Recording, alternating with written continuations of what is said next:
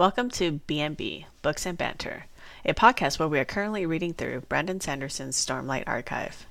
This is Linda. And I'm Sarah.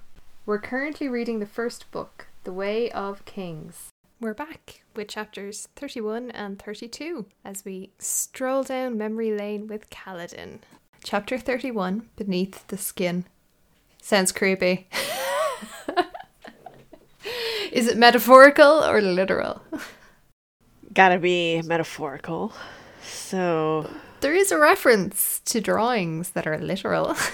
yeah, that is true. That is true.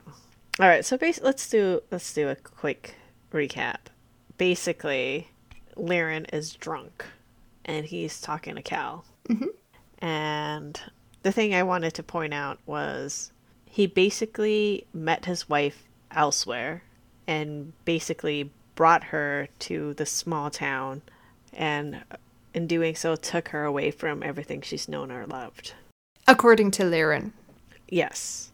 And he feels immense regret. I think, so with the death of the previous Bright Lord, like, nothing goes the way Liren expects it to go. Because this current one is encouraging the people, basically, if he's willing to do the service for free, then let him do it for free. Like, and they're basically trying to force Liren to use the spheres that was given or bookmarked for Kaladin's education. Yeah. So they're basically trying, the current Bright Lord is trying to flush Liren and his family out. They're trying to ruin their hopes for their sons and at the same time make a laughingstock of them in the village. Yep. So I think Liren actually has a very good read on the Bright Lord in that he himself is not in a good place politically or whatever happened that resulted in him being assigned this little backwater.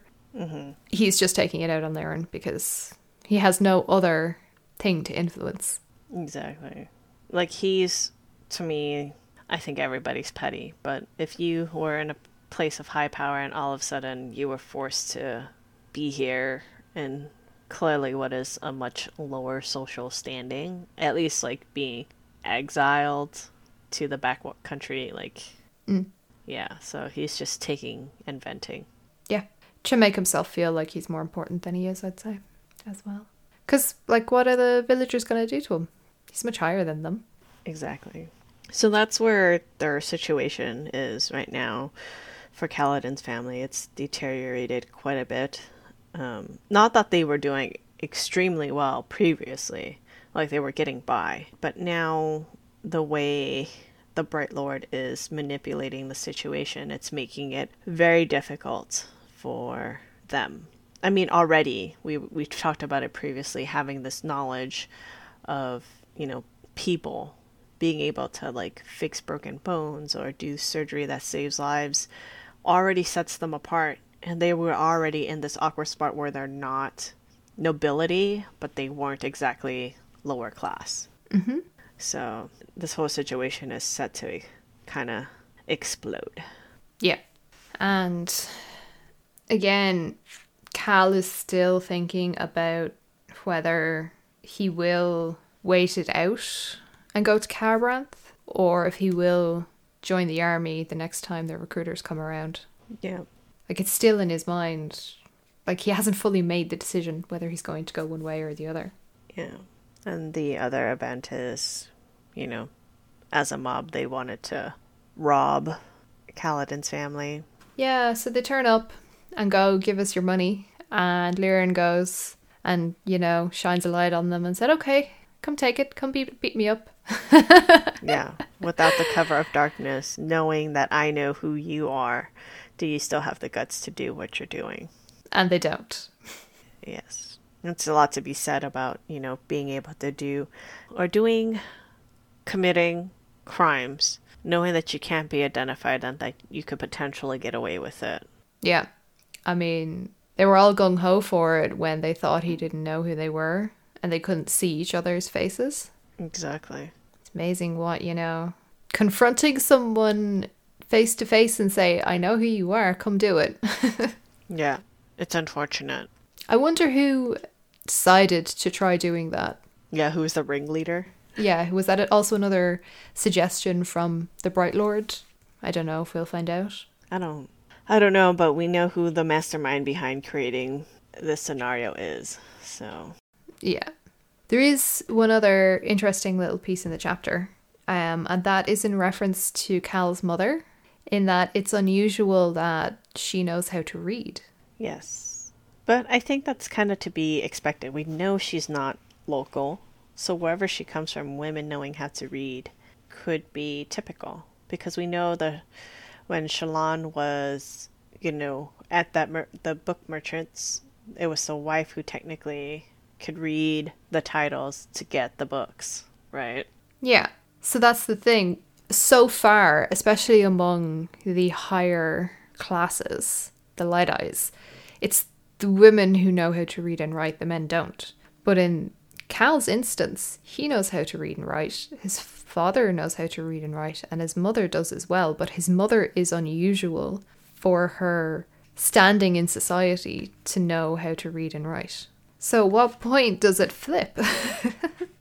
Yeah, I mean, it kind of makes sense, right? Like, they should be able to figure out the diagrams of the human bodies.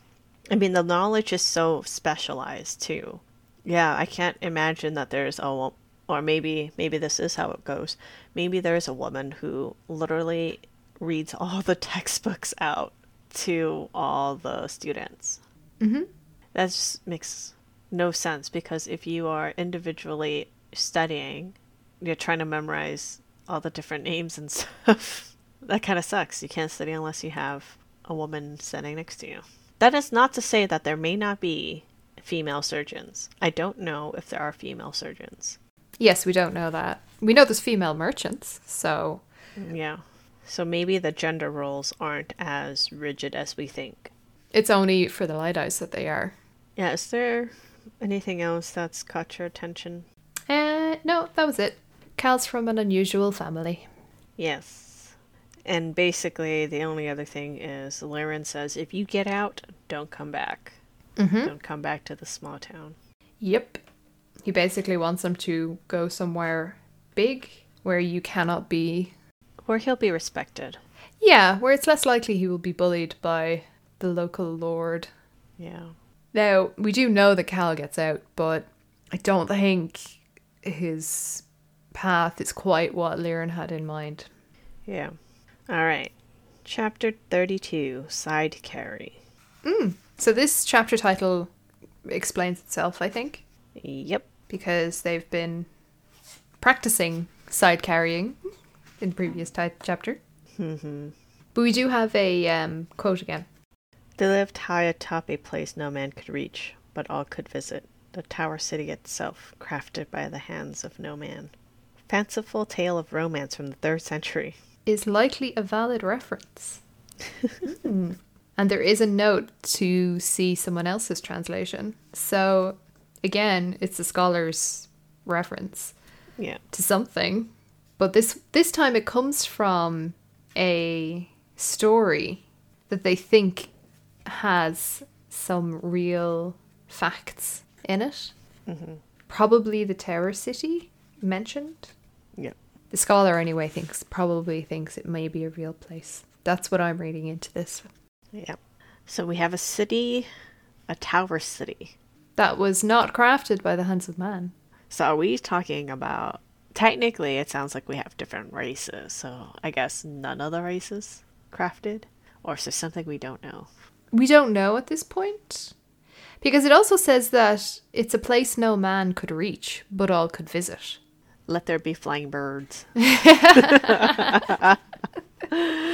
Perhaps. So there has to be some kind of magic that happens that you need assistance with in order to get to this Tower City. Yes. Bum, bum. But yeah, so we're still with Kaladin, but this time we're with Kaladin in the present time. Mm-hmm. Yeah, so basically Kaladin, at the start of the chapter, wants to get more bridgemen. Yes, because they are down quite a number. Yes.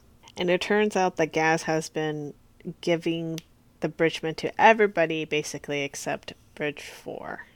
Yes. Regardless of how, I guess, uneven the deployment of the troops are. Like, Yaz just doesn't care. Mm-hmm. And his excuse is that they barely lost anyone on the previous bridge run, even though they're only at 30 members. Yeah. And the funniest part of this is he picks the one-armed Herdazian when he had the choice of anybody. Yes. Because he just says, "You want me?" Yeah, he showed a little bit of spark in them. Yeah. I think Kaladin chose well in that the kind of team he's trying to build here, he needs his men to be alert, or like he needs them to be there, to be present. Yeah. To at least want to live. Mm-hmm. And the guy, special, he's so funny. He's like, "You are only picking one. That means one man gets to be special." Mm-hmm. And he's like, "What's a bridge crew?" By the way. This guy no idea what I no signed idea up what for. he's signing up for. No, absolutely not. And our new crew or bridge member is called Lopin. Mm-hmm.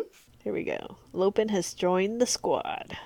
Yes, and as soon as he joins, what happens but a bridge run? Of course. So Kaladin has to scramble to think of something to give to Lopin to do, because he clearly will not be able to participate in holding the bridge without any training. Well, that end he doesn't with one arm, right? He's one-armed, and I think he's on the shorter side, and that's true. It's already very hard to balance the bridge. So yeah, he's not going to participate in lifting the bridge at this time. Right. And Lopin, being very, very resourceful, basically becomes like the water crew for Bridge 4. Yeah, so Kaladin basically told him to get some water skins, fill as many as you can, and then catch up to us. What Lopin does is turn that command into something better. Yeah.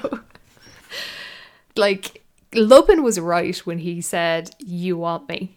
Yes. Yeah. And then now the practice is finally paying off, right?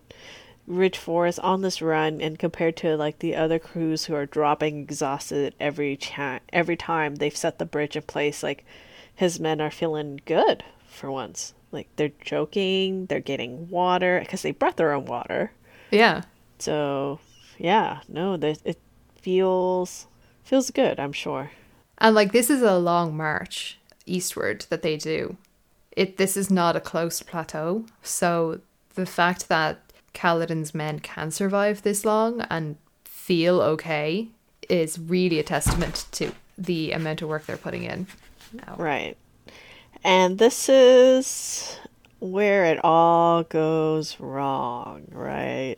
So Well, it depends. I mean, it goes right according to Kaladin's orders at the time. Right. And for what Kaladin wanted, he did everything he wanted to do, which was keep his crew alive. Like, he's trained them hard, he's promised to, keep them alive as long as possible, and they're feeling the effects of it. Yes, they thought he was crazy when he asked them to train the side carry, right? Mm-hmm. But that's exactly what gets them past the Parshendi arrows. And the unfortunate part is, because they do so well. Yes, because they use the bridge correctly as a shield, the Parshendi take note of this and say, well, there's no point in shooting arrows at them because they're just going to use the bridge to shield themselves from it. We're going to aim it at the more squishy people. The other bridges who are easier to pick off. And as a result, they lose far more bridges than they expect. Right. And they're also out of position because they're too far ahead of the rest of the army. Yeah.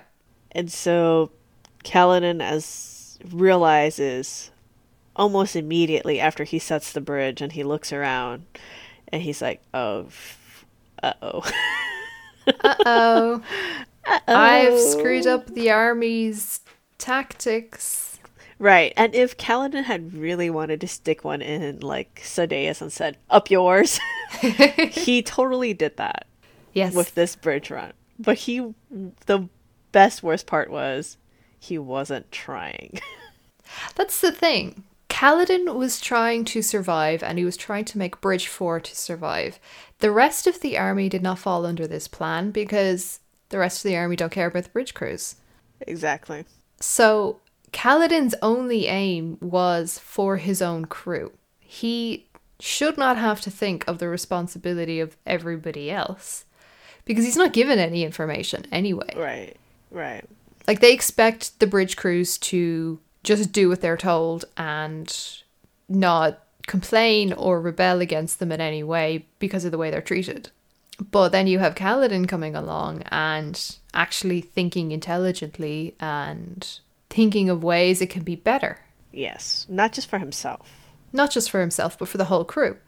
Unfortunately, his plan worked so well that the rest of the army suffers because the army's plan hinges on the bridge crews just being the bait and taking all the arrows. The brunt of it, yeah.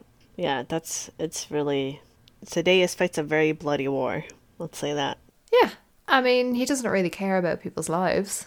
Yeah, but it's worse to hear that the markers for success, or the basis for the success, is built upon necessary sacrifice. They know how much they are willing to lose. And they do it. Yeah. That's the unfortunate part. They make jokes about Dalinar using his slow bridges that don't involve using human life as bait because it's slower. Yeah.